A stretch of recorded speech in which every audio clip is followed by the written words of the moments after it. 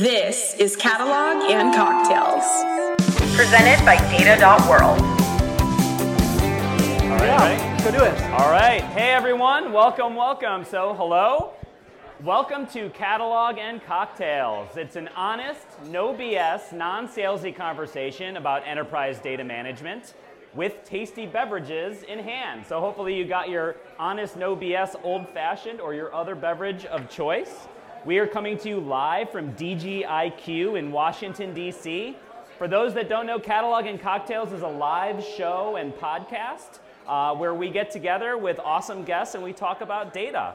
I'm Tim Gasper, longtime data nerd and product guy at Data.World, joined by co-host Juan Cicada. Hey everybody, my name is Juan Cicada. I'm the principal scientist at Data.World. And as always, we do this podcast live every Wednesday at 4 p.m. Central. And it is 4 p.m. Central, 5 p.m. We're doing it live. We're here live with everybody. And it's Wednesday, middle of the week, end of the day. And we're here to go chat about data. And we have fantastic guests today. We have Shannon Moore, who is the principal consultant at Darty Business Solutions, because Darty rhymes with party, and Anthony Algerman, who's the Convergence platform lead at AbbVie and author of the Data Leadership book. How are you guys doing? Doing great. Thanks for having us. All right. Yeah, fantastic. Thanks for having us. You might have to flip it. All right. So, as we kick it off. So, tell and toast. What are we drinking and what are we toasting for today? Shannon, kick us off. I am drinking, for the first time, an Izzy Sparkling Mango. And I am toasting two things. So one, I'm toasting Dataversity for hosting this fantastic conference. Yes. And the second thing, since we're in Washington, D.C., I am toasting the Smithsonian Institution for their amazing museums. How about you, Anthony? So I am drinking Heineken Zero when you want to keep your edge and have something that reminds you of beer. So, and I am toasting to being among friends here in Washington, D.C. It has been far too long since we've been able to get together regularly, and I'm just happy to be among all of you today. Well, excited to have you here. How about you, Tim? You know what? I am toasting to the amazing speakers that we had. I thought this was an amazing conference. We had great speakers on all sorts of topics, on offensive governance, on defense, on people, on empathy. I thought that was an amazing talk. And really, cheers to that. And then I want to cheer to all the data governance professionals here today. Like, we have been here and working a lot, and we're coming here to really celebrate.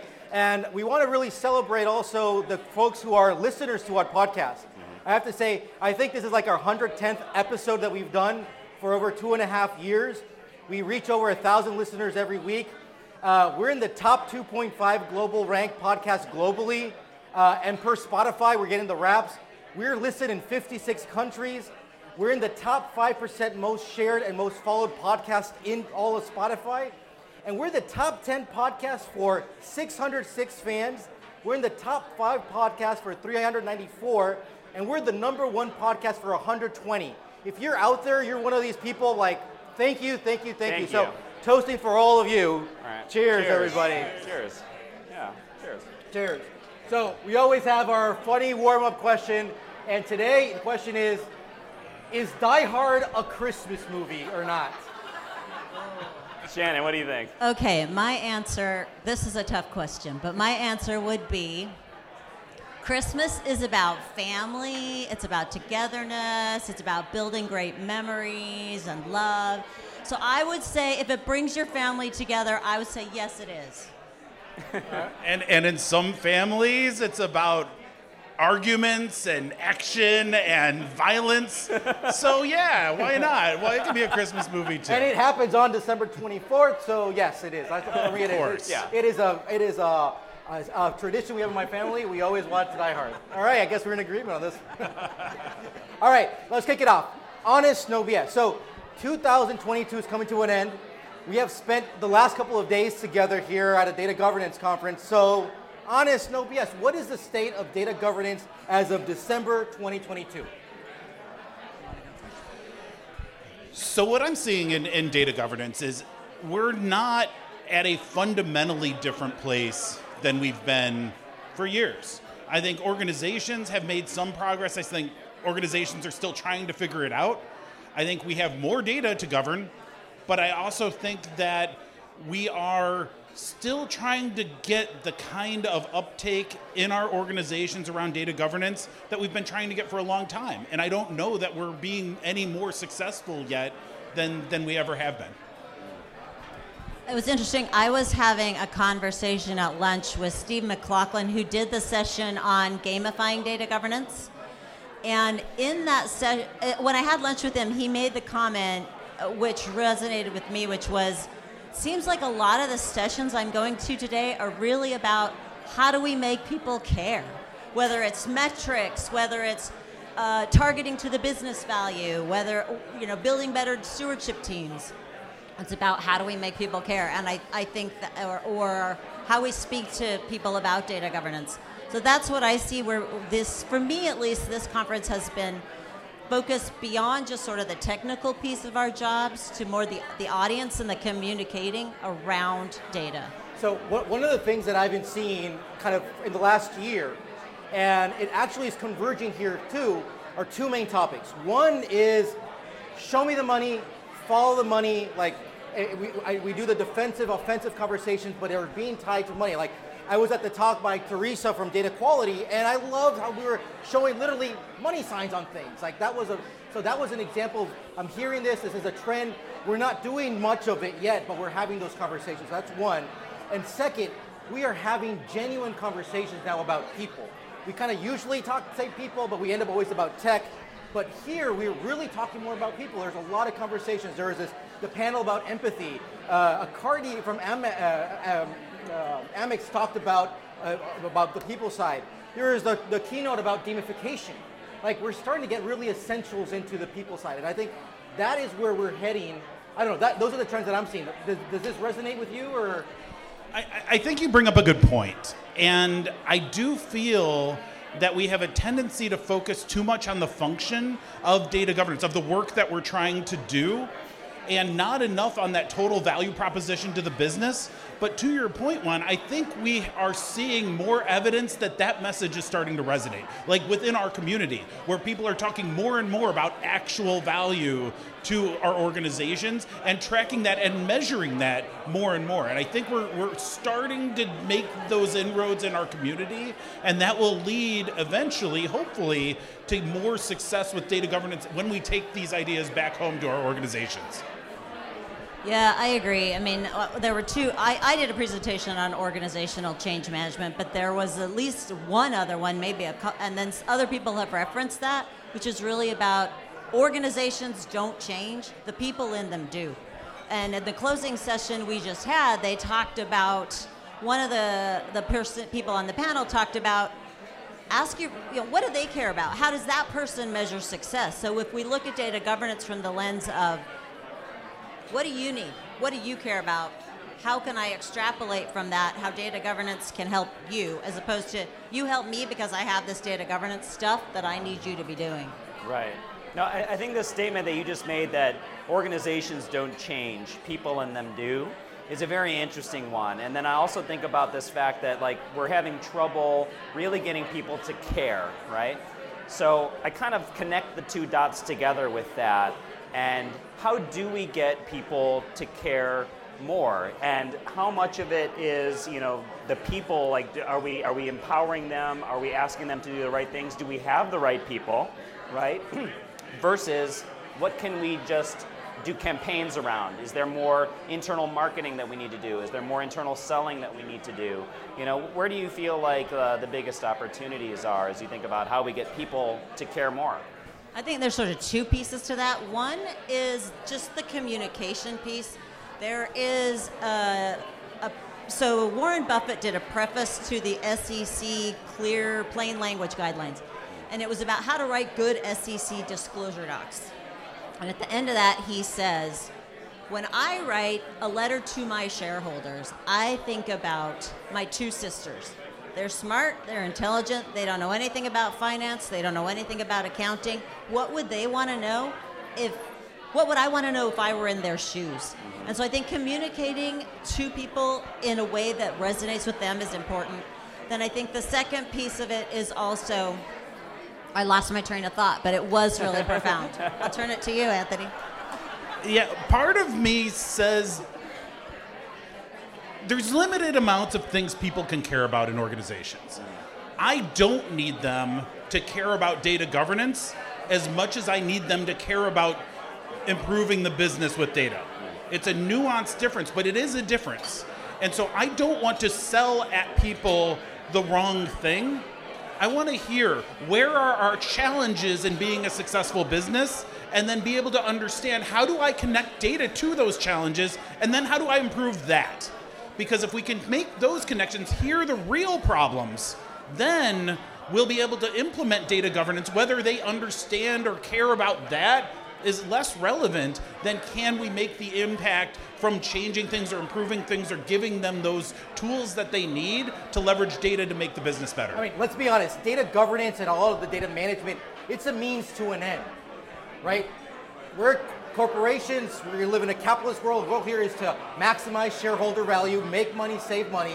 That one needs to be our end. And I think we get so obsessed sometimes on the technical details. I was having this conversation about like, yes, we should go strive to have high quality data and all these things. Like, yeah, that's what we should go do. It's obvious. Like, the hotel does not advertise, come to our hotel because we have clean sheets and clean towels. Like, no, that's a given, right? So I think we've changed we've got to understand where that bar is, and these things are a means to an end. Having clean towels are like, that's, of course, that's something that has to happen, right? So I think we need to go change that. I hope so. Exactly, I hope so. So you go off and you tell your executives that, hey, we've been focusing on having higher quality data. They're like, you better freaking be doing that. Like, that's the least they could do. And I think these are the mindset that we have to change, that we get so obsessed on these technical details. We got to zoom out and like, how do I know that is actually providing shareholder value? Well, I want to build on your hotel analogy for a moment, because we're here at a hotel this week, and I'm sure most of us have been to a hotel at some point or encountered someone working at a hotel that made you feel like they couldn't have cared less if you were there at all, right? And I feel like a lot of the time with data governance, we approach it about what we need from other people. We're trying to do these important things. You better help us. We need your help. Do these things. Work on this stuff. But in reality, what we should be doing is thinking like the hotel, like your analogy, and saying, how can I serve you? How can I appreciate what you are doing and help you do the things that you already know are important in executing things for the business? And that's, like, if we can make that connection and shift our focus to how do we serve, I think we'll get more results from these data governance efforts that we spend so much time thinking about. I thought of my second thing. Can I say my second thing please, that I lost? Yeah. My second thing was, I think we need to think more like a marketer. You know, you think about, someone talks, well, it was in the keynote from Tuesday where Donna Burbank talked about just do it. Like, if you asked a data pro, like, just do it. Do what? You know, like, that doesn't explain to me what they want, right? And I think the marketing mindset would be really helpful in terms of building buy-in and the desire to participate more if it was a little more engaging, a little more fun, a little more user-friendly, that sort of thing. Yeah, I like the analogy around like the marketing mindset. I think that even ties to the hotel analogy a little bit too, because the hotel needs to do a good job of saying like, hey, here we care about, providing you an exceptional experience, and that's why we leave little chocolates on your bed and things like that, right? And I think that kind of same thing can apply to the world of governance, because one approach to governance is much more like, well, let's make sure there's the clean sheets, there's the high quality data, the things that we must do, but in and of themselves maybe are the table stakes, right? How do we actually go and become an enabler within the broader organization? And maybe around this marketing mindset, I know something that's becoming very popular these days is the idea of treating your data like a product, right? Because what do products have? They have a life cycle, they have a user experience. You can have a great product, but if you don't market it, nobody might buy it, nobody might use it. Do governance people have a role as sort of data marketers or data product managers in some respect? I think 100%. I think 100%. Yes, if you want your data governance program to succeed, you have to. It's that empathy with your audience. It's an understanding of whoever your audience is, whether that audience is, a business vertical, whether your audience is even a stewardship, whatever, whoever your audience is, you've got to think about how do I persuade them to want to be a part of this. Right. Well, and I would say, like, in data governance or data platforms or products or what have you, one important thing to remember is that nobody owes you anything. Nobody is sitting there saying, oh, I've got to do this because governance told me I needed to. And you're so consumed with so many things in your day that you're told you need to do, or things that you have to, attention that you have to place on things. We need to recognize that we are trying to sell a product. We are trying to convince folks, hey, this may be something of value to you if you spend some time. Oftentimes it's not money that we're asking them to spend, sometimes it is, but we want their attention, we want to be able to get their time and energy, and if we recognize that we have to provide a value proposition to earn that, then it changes the way we focus on these data governance functions as well. Well, and I have an example of how we've seen that happen at a client that we've been working at recently. As we started to build up their data governance practice, we focused on what was a key strategic initiative from the C-suite that the digital and loyalty marketing team was working on. And that was the proof of concept that they took on. We were going to get you the information you need so that you in turn can be successful in this big digital marketing campaign you're working on. And by doing that, they were super invested. They were super engaged. They wanted to learn about the catalog. They wanted to participate in it. It wasn't a huge shift. It didn't require some major, difference in approach, but it was really helpful. Well, and that maybe is an extension to this analogy here, because if we want to sell the product and we want to make sure that we're doing a good job of really pushing enablement around the data in the organization, at the same time you also want to find a good market. And that good market is one where the C-suite or whatever that, the leaders in the organization, they've said, hey, this is our big initiative. It's around marketing. It's around this, whatever it is in the organization. Okay, cool. This is my TAM, and I'm going to put my product market, my product offerings into this TAM, right, and into this addressable market. We've been having these conversations, and actually, we were having this conversation, and sitting next to us were folks from our marketing team, and they're like, but Juan, Tim, that's marketing 101. You're talking about communicate, like you create a communication plan, like these are obvious. So it just hit us, it's like, wait, first of all, we need to start talking to the marketing people to go learn from them, learn from their approaches, and also have a marketing mindset when it comes to data, because if I think about governance from a very protective point of view, if I protect it and nobody uses it, well, yeah, 100% you accomplish your task, nothing is being used, nothing's happening to the data, but you're not making any use of it, right? You're not marketing anything. So it's like, I have this amazing product, but nobody's buying it, but it's still amazing. Like, so what? You're not making any money about that stuff. So you need to go find that balance. And I think what we really need to go do is have this mindset of, I'm going to just go promote, but promoting the data also understands is, who am I going to promote it to? What do I want? What does success look for that? And that's what you go do when you do marketing. You try to understand your consumers. You try to go understand what the size of that, is it worth it or not, or this other side, and how I'm going to communicate that, who's going to go care and stuff. I think we need to bring in that mindset too. So my suggestion is that we need to go talk to our marketing friends. Well, I think there's another piece to this as well beyond marketing. And in what I do in my business and where I'm working, we focus on adoption. And that adoption is a two-way street. We need to be able to promote and market what we are doing, but we also need to gauge and understand the response to that. And understand, okay, maybe there's ways we need to pivot and adapt our offering so that it's more relevant to the business. And that bi-directional flow isn't something like in any large product organization, you're going to have that, and that's probably going to exist in separate areas. In our little merry data governance groups, we are not going to have separate resources for that. So we better make sure we can do both directions and coordinate those efforts appropriately. I'm really excited about this idea of thinking about like marketing, because it's a combination of, or it's how empowering again the people side. And I think we need more of these things.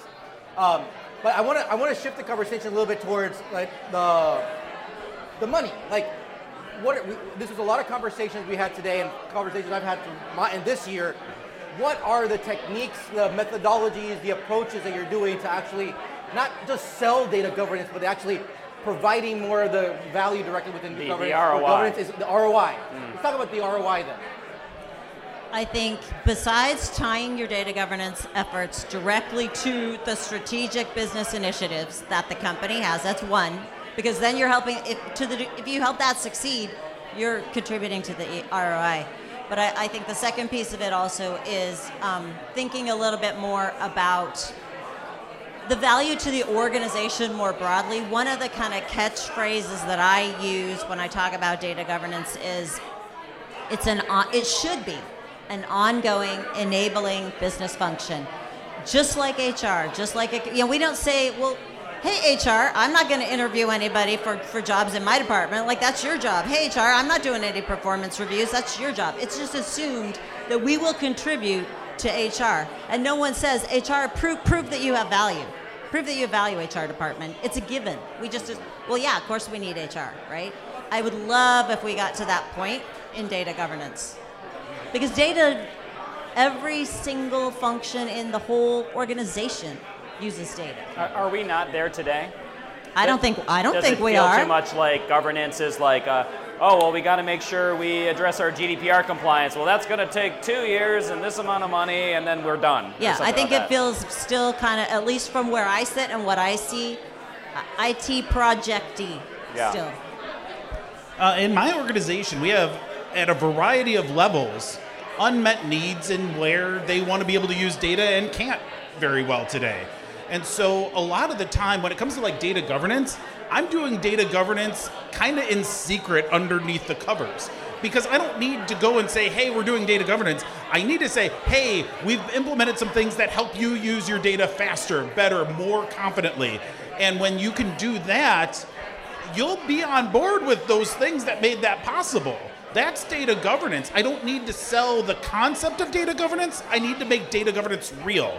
And it's a little bit of a nuanced view, but I'm fortunate that I'm not trying to drum up, hey, do more with data. They're like, we got you. We're doing more, but we just run into walls with the data we're trying to use. So now we can help them bridge that. Do you think that we're trying to be sometimes too ambitious? Meaning that we want to go, we're going to deliver value after X amount of time when we should be having more short, quick wins? I would agree. I mean, I think a lot of times we see the big picture and we have these very ambitious missions. We have these kind of pie in the sky dreams of a perfect data world eventually. And that's not necessarily accurate when it's kind of like if you go back to the hotel example. You may get the chocolate on the pillow as that nice treat, but they forgot to take the towels out of the bathroom, or the floors were dirty. So if you do the attractive nice thing where you're like, that's a nice touch, but you miss those basic things, it doesn't land as well as if you execute the fundamentals well and then go above and beyond. And so I think we need to just get back to basics in some ways and say, how can we amplify the things that are most important? Speed to use. If nothing else, solve for speed to use, because any delay delays everything that goes downstream. So start there and say, okay, while we're doing that, let's improve some quality, and let's track and make some master data improvements where we can start to reuse things more effectively down the road. But if we can start measuring how do we impact their speed and ability to start creating outputs, now we can start to quantify. I mean, I heard a disturbing stat, I don't remember what it was, but like very few, I think Malcolm Hawken, or his session earlier today, said he had talked to something like 1,400 or 1,500 organizations about data governance, and he could count on one hand the number that had quantified to the dollar or to a dollar amount, even estimate, what the value of their data governance program was. Like, to me, that's terrifying. We have to do a much better job of measuring and estimating the value if we want the executives we're trying to pitch to understand our value proposition at all. So if that's the case, if you're telling me really that 1,400 organizations and only 5, whatever, but it's still, we're still going on, so we're incentivizing the wrong thing. And like, this needs to change. I mean, how do we make this change? What are the incentives that need to make this change? Well, I think the incentive is that we get to continue to exist, because if we can't actually create a value proposition that resonates with the business, how in the world are we actually going to deliver on that promise? And that's where we have to continue, and we're seeing signs of this, like we talked about earlier. We're seeing signs of reorienting towards true business value. And when we do that, we're going to be much closer to hitting our promises than if we just say, let's go define some metadata and go down that path without any real clear value that comes from that work. Well, and I think the truth of the matter is, right, I don't work in highly regulated industries like banking or finance necessarily, that the clients I particularly work for. But I think the reality of the fact is, regardless of where you sit on the fence on that, is that data privacy is going to end up driving a lot of what happens in data governance. You know, you look at the 50 states compared to GDPR, which is, you know, a European privacy standard, compared to every single state does it differently. And if you are doing business in all those 50 states, you got a whole lot of privacy regulations to try to comply with. And as those become more stringent, and as people say, not just people, as businesses say, I want control over what you do with my data. And if I'm sharing with you information about my store and who bought products in my store, I expect you to protect that, and maybe I want you to give me money for it. Maybe I want to monetize it. And I think those sorts of scenarios are going to, rightly or wrongly, drive a lot of what happens in the data governance space and will, by de facto, make us more relevant.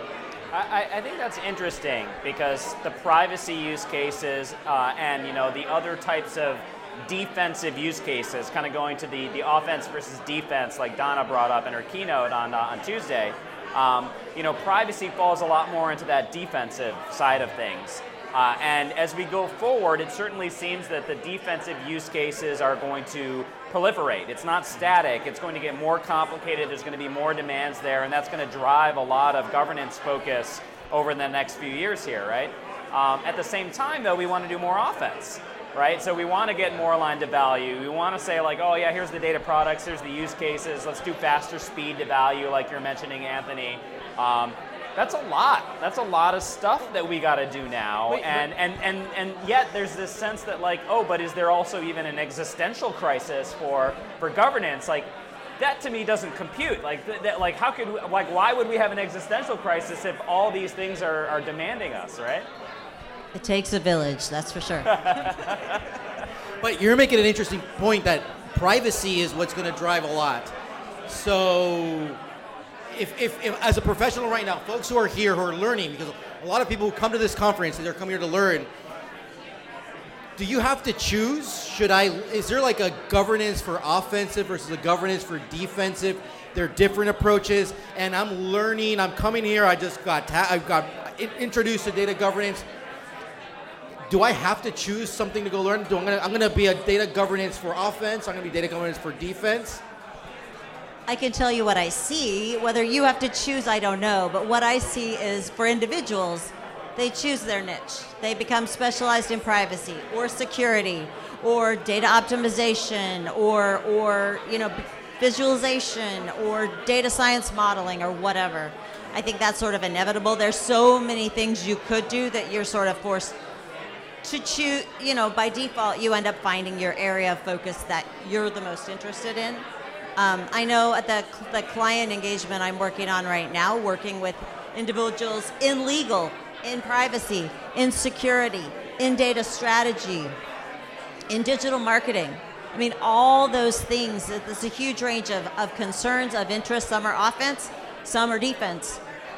So whether you need to pick or not, but there's definitely wisdom in learning about it, just like learning about marketing. There's definitely value in making sure you at least know enough to get what they care about and contribute to that.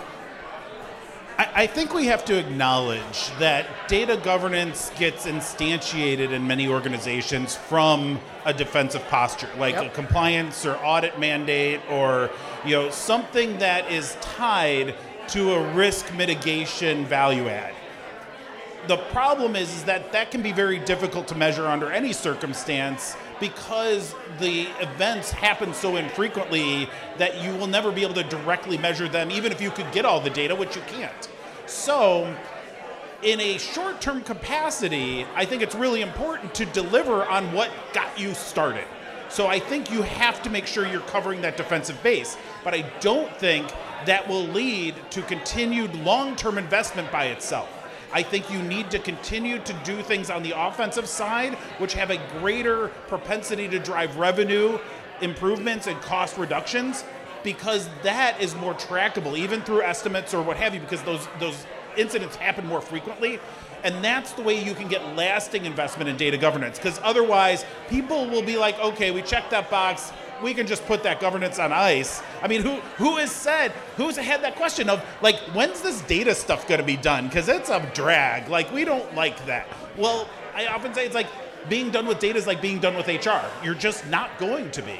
But that is not the answer. The people who said, please check that box for us, that's not the answer they're looking for. What they want to do is say, yes, we covered it, we've got the process in place, done, let's move on. But so one of the things that has come up a lot has been the strategy within your organization. And I asked myself, in your organization, in your data teams, in your data governance teams, do people know the organization's strategy? Are they actually aware what are your operational goals? Are the OKRs, are there KPIs for your team aligned to the strategy, to the operational goals of the company?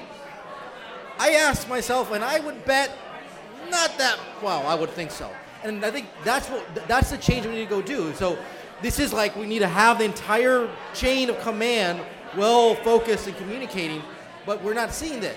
So this is, I think, if there's a takeaway about what needs to happen by the end of the year for the start of the new year, my ask is like, everybody understand what are the operational goals of the company for 2023, and if it's we better damn not get fined for this stuff, well, then that's how you know you have to go do more productive. I mean, there's some things that are going to be obvious, I mean, foundational, but if we're seeing these types of goals and that's offensive, like, I have an incentive right now.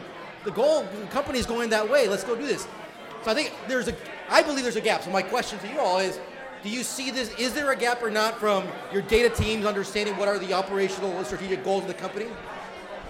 I can answer this in a couple ways. I'm of multiple minds on this. One is that if your business strategic goals are developed in isolation to the point where they don't know what's possible, that's no longer a strategy, that's a wish list.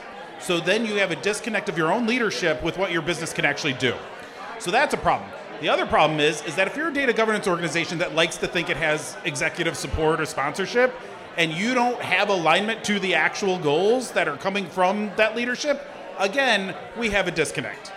And so I think the right answer is that if you're serious about data, which I think most organizations would at least like to think they are at this point, then that possibility and knowledge about what's capable today and what it takes to build capabilities tomorrow needs to be brought forward to the strategic conversations at a business level, because that's how you can know what can we actually execute upon. If data is relevant and necessary for us to be a competitive business, then that's part of the strategy equation. And trying to do it any other way is just kidding yourselves about something or other. And unfortunately, we as data governance professionals wearing that hat may not always have the opportunity to make that case.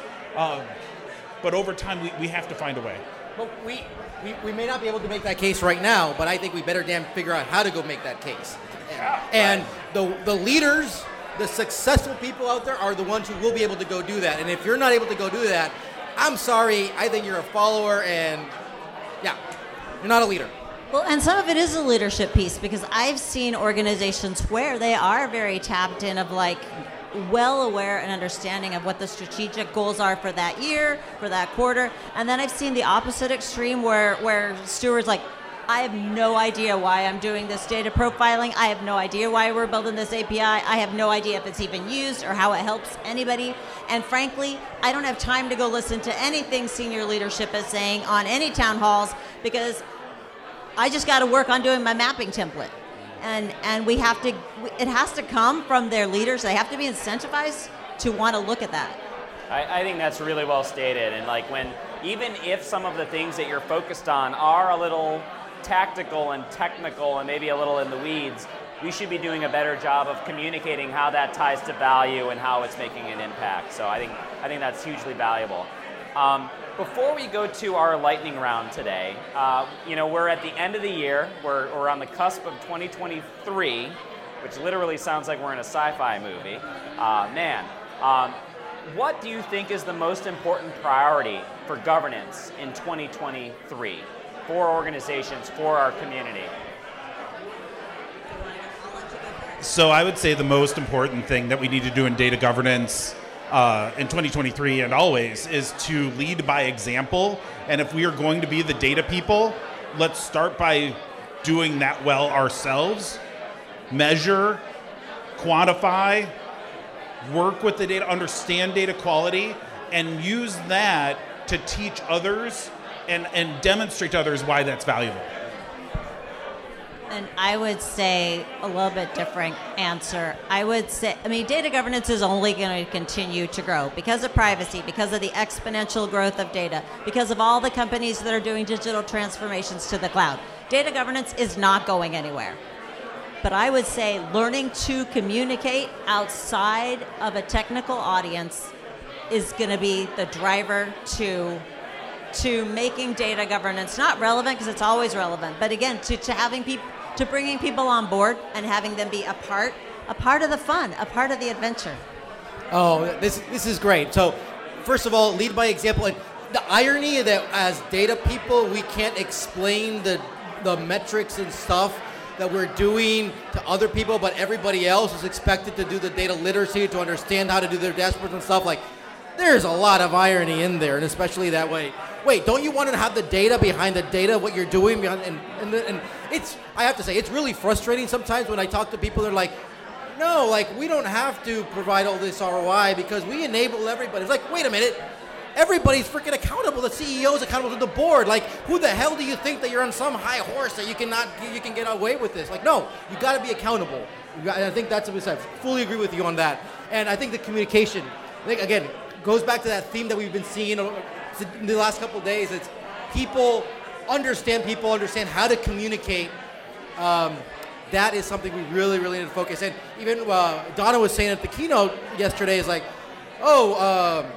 it's too technical. You can't understand. I'm like, no, sorry, it's your problem if you can't explain it to you. But you have to go change. Well, she also made the point too that as we are experts in this particular area, there's a whole lot of stuff we know nothing about. I'm not an expert about finance. I'm not an expert about supply chain. I'm not an expert about a number of things. So just because someone doesn't speak tech does not mean they're not very much have a tremendous expertise in their own field. Yeah. That's obvious, but. Yeah, I think that great, very well said. And before we go to the lightning round, so you gave some predictions about 2023, what we need to focus on. What's your message to the vendors, right? There's a lot of tech vendors out there. What should they be doing different in 2023? What do they need to do more and focus? What should they stop doing? Honest, no BS. I have really strong opinions on this. Go. I have really strong opinions on this. Make it like a consumer experience. When I log on to my catalog, I want to feel like I'm using Amazon. That's my advice. I don't want it to feel like I'm using some IDE tool to develop my software platform. That's me. I love that. And then I'm also equally passionate about, please learn how your product is used in the real world. I am so tired of vendors who create software that they've all just been software developers their whole careers, and they don't actually know what it's like to maybe work on building a data catalog or something like that. Whereas clearly, like Data.World, you guys have eaten your own dog food for a long time, but I see this broadly across a number of spectrums. You're so focused on what you're building, and we can learn from this in data governance too. Don't be focused on what you're building, be focused on how are people resonating with it, using it, struggling with it. I've long said, career consultants struggle to understand how to improve, because a lot of times they will go and do, and they'll have to move on before they get the feedback loop of learning where did we go wrong, where did we build something that wasn't easy to work with. And so find ways to learn from your customers. Where are those challenges, and actually hear it and build it in. It makes a difference. Spot user on. experience. Love it. Thank you. So I think on this last point, I think a good litmus test is to say, do you have user researchers? Like, do you actually go off and talk to your users? Like, do you have design teams who go off and do user research?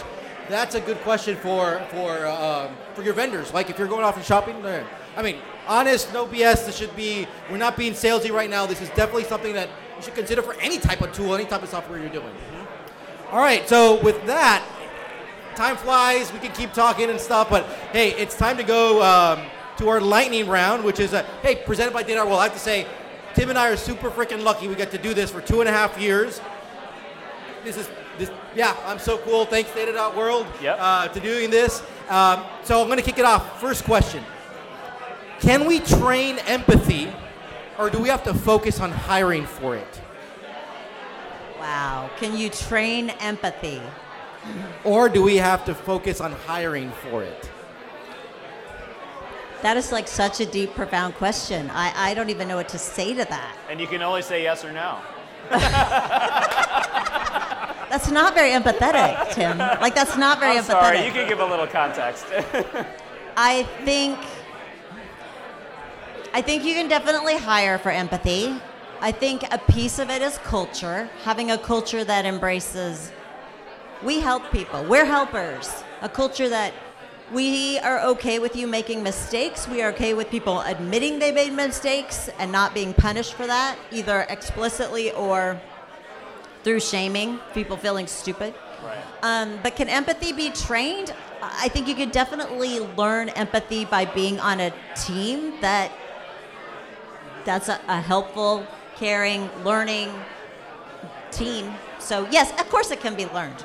Humans are learning animals. Of course it can be learned. How about you? Yeah, I mean, I would agree that some people demonstrate more natural empathy than others. It's also not always evident what somebody's level of empathy is based on their actions. Some people are more outgoing with that empathy than others. It isn't always easily measured by someone's facial expressions or the words they choose or what have you. But I absolutely agree, this is a skill that can be learned, and I think that while there are some old dogs that won't learn that new trick and some people just won't care, I hope that you have a culture where they wouldn't have been hired in the first place, but that is something that you can certainly move the needle on and improve over time. But I have to throw in my mom's advice. My mom always said, the people that are hardest to love are usually the ones that need it the most. And that's true. If you remember that with the prickly people on your team, 100% true. All right, everybody, love your prickly people too, all right? All right, second question here, lightning round. We'll start with you, Anthony. So in Donna Burbank's keynote, she noted that she did her lab and she did an unofficial survey, and only 10% of folks said that they were leading with offense, right? And the other 90% were leading with defense. In the next 5 years, will we get to, let's say, 50-50 or better? No way. Fair. I mean, that's a huge move. Like, I'll give you maybe 15%, but yeah, we are not going to see that kind of rapid evolution in that time frame. I don't think that's likely. I don't think that's possible. I think we are trying to move mountains with this. And we're adding more mountains on top of those mountains every day. More and more data, more and more complexity, more and more business process, more and more applications.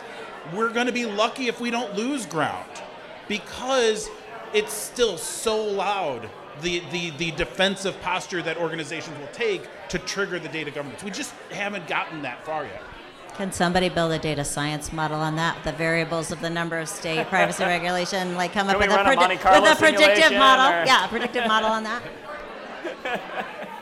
What is your answer? Anything you'd change or add? I'm totally with him. All right. Yeah, I love the candor. That's great. So next question. Resource constraints are real. Is the biggest bottleneck for governance that it needs more investment by the business? Is that the biggest problem? No, I don't think it's necessarily the biggest problem. Is it a problem? For sure it is. But, what department have you been that has said, we got so many people, we don't even know what to do with all these people? Like, no one says that ever. So that's my answer.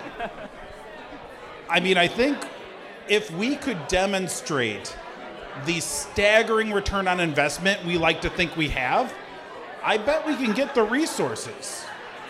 And so I think the biggest problem is that we really struggle in demonstrating the value that we believe we have.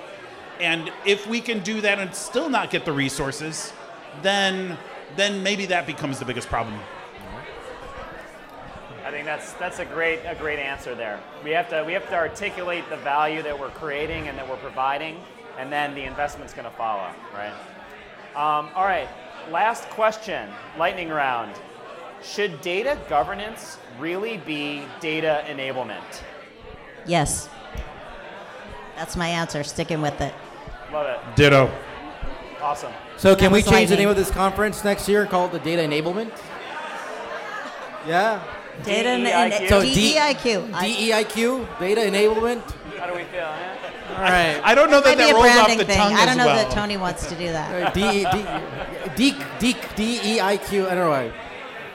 All right. Well, hey, it's always we do our takeaways. So Tim, take us away with takeaways. It's TTT Awesome. time. So it's time for our takeaways. So amazing conversation about governance and how we can make more progress. Some key takeaways from this conference, as well as some great takeaways that you all have been bringing in with your own answers here. So one of the biggest things is that it feels like governance is still in a lot of the same place, and we need to really affect some change to kind of get it into a better direction. There's more data to govern, there's a lot more use cases, there's a lot more complexity, and we're still trying to get the uptake. And we don't know if we're seeing more success than we have before. And so we have to really look at the metrics, look at the impact that we're having, and really focus a lot on the business value. That was a big theme that kind of came through today around the business value. Shannon, you had mentioned that you saw like the sessions on gaming governance and just in general a lot around how do we get people to care more, And so that's a really important theme. How do we do that? How do we motivate that? There's too much focus on the technical aspect, and now we need to really focus more on the business aspect as well. Organizations don't change, people in them do. I thought that was a really great quote. How do we get people to care? Well, communication is key. Understand your audience. It's not just about caring about data governance, but it's about what's best for the business. What are the challenges of the business? How do we connect data to that? We talked about this hotel analogy, right? Can I take more of a service mentality and really think about how I can serve? And what are the things that the hotel does that are more table stakes versus the things that they do that are delightful? And then, Anthony, you mentioned about speed, right? The speed to providing that value is really important, and so those quick wins become really important for us in governance. We talked about marketing mindset and really thinking more like a marketer or a product manager around some of these different things. What is the role of governance around data products? Well, it probably plays a really significant role and maybe even drives data product management. Data as a product means you must have a great product, but you also have to have great product marketing. And so you need to sell and you need to market the product and pick a good market to stick that product into, which is kind of the tying it to the strategic initiatives that really the executive team and that your company really cares about. Anthony, you mentioned drive adoption. Adoption is key. And we talked about the ROI, tie it to the business initiatives, execute the fundamentals, speed to use, and really think about those incentives. Shannon, you mentioned that privacy and some of these more defensive use cases can be a very important incentive to get right, because that's the stuff that you don't have a choice. You really have to do a good job with that. Juan, what were your big takeaways? Well, we had a lot of discussion about the offensive and defensive, and I think we were asking like, what should you have to go specialize or not? Well, we will probably specialize, but you will need to understand both effectively, right? And you need to do some things on the offensive side because you can get that lasting investment in data governance, right? You're affecting the top line of the revenue and the strategy, and being done with data is like being done with HR, right? That's something we need to really. That's a very important key takeaway there. And we talked about that gap between like data teams and do the data teams know the strategy. And Anthony, you said something is, if you do things without knowing what is possible, then that's not a strategy. You're just a wish list of things, right? I think so. We really need to make sure that we have that clear communication throughout the entire hierarchy. Priorities for next year: lead by example. We need to measure, quantify, understand the quality, and use that to teach others. So let's lead by example. And we need to be able to communicate. I think we need to improve our communication, be able to communicate outside the technical audience. And then the honest, no BS recommendation for vendors, us included, and for everybody out there listening, vendors, make it a consumer experience, make it delightful like shopping on Amazon. And Anthony said, put yourself in the shoes of the users. Don't get obsessed with what you're building, but really understand them. How did we do? Anything we missed? Takeaways? That was a very comprehensive summary. I'm Well done. impressed. How did we do? Did we cover it? All right. Hey, we're paying attention here. We're doing it. All right, so three final questions. final Three final questions. So, what's your advice about data, life, broad question on purpose? Who should we invite next? And third, what resources do you follow? What people, conferences, podcasts, books, newsletters, whatever? Shannon. My advice. My piece of advice would be if you have to describe what you do and you're in data governance. This is like what happened to me. I had to describe to somebody who knows nothing, he's in finance. He sells financial products. He's like, what do you do? I do this data analytics thing. You mean like you're a data scientist? And I had to explain data governance. And I said, it's like if you go to the library and all the books are on the floor and there's no card catalog and you have to organize it. Like that's kind of what data governance is, but for data. And he's like, oh, like I totally get that. And that ended discussion. So that's my advice about how to describe your career. Resources I use personally, I like Jonah Berger, I believe his last name might be Bergen, marketing professor from Wharton about influence. He has a lot of information on influence. I like that. I really like ProSci.com. It's organizational change management. I follow Gartner blogs a lot, and I follow a lot of stuff going on Dataversity. So I would give a plug for Dataversity as well. And who should we invite next? Who should we invite next? Oh, I would invite Steve McLaughlin about the gamification. That's I really liked his stuff. Perfect. That was a great talk. All right, Anthony. All right. So what's the first question? What's your advice? Oh, yes. My first advice is, we're recording this at the end of the Dataversity DGIQ conference. And right now, everybody's got a lot of ideas swimming around in your head. I also think we tend to have a propensity to overthink things. So I think let it simmer a little bit and try to simplify. Like to Shannon's point, we can't bring all this complexity to our businesses and be like, here's the dump of everything and expect that to go well. So really try to just take a breath and decide, okay, what's most important in my organization? This week I got a lot of good questions to ask, but I need to take a measured approach to that, or otherwise it's just going to blow right past everyone.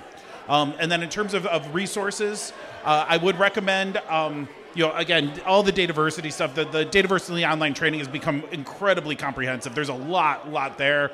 A lot of webinars, a lot of free resources. There's a lot of great data podcasts out there now. I mean, there's a ton of good resources. Yes, and so those are I think, key things. I would also recommend, a book that everyone should read is The Phoenix Project. So Gene Kim's kind of classic book. I read it every year. And it just helps reorient, okay, what's really important. So Phoenix Project. And then in terms of next guest, I think you might be well served by having Bill Tannenbaum on. He's a data lawyer. He did a couple talks this week. I think that was, it really opened your eyes to a different perspective while still giving a connection to the data space that we have. So I would definitely get, some additional perspectives that are data tangential. All right. Well, just before we say goodbye and everything, wrap up, next week is our season finale. It's season 4, over 110 episodes. Tim and I are just going to do our takeaway of the takeaway. So we're going to summarize everything that we have talked about in the last 4 or 5 months, I think. Yeah. So if you missed this season or you skipped a few, if you want to get everything that we've learned in season 4 compacted into 50 minutes, then come and listen. It's going to be fun. And then we're going to kick off season 5 on January 11th. So we're going to take a couple weeks break. And our first guest is going to be Bill Inman, the father of the data warehouse. It's going to be a phenomenal coverage already. We've been meeting with him. He's just such an amazing, awesome guy. A wealth of knowledge. Wow. And then after this, we're going to head to the Hamilton Bar just around the corner. So join us for a post-conference drink on Catalog and Cocktails. And with that, Shannon, Anthony, thank you so much. DGIQ, Dataversity, thank you so much. If you like what you heard, Join us every week. You can find us on LinkedIn, on Twitter, live, and then hit the podcast. Spotify, yeah, you can find us everywhere. And then hit the podcast tomorrow. And if you're curious, what the hell is that Data.World thing? Go check out Data.World World. catalog and governance platform. So, And thank with you, that, everyone. thank you very much, everybody. Thank you. Thanks. This is Catalog and Cocktails. A special thanks to Data.World for supporting the show, Carly Berghoff for producing, John Loyens and Brian Jacob for the show music, and thank you to the entire Catalog and Cocktails fan base.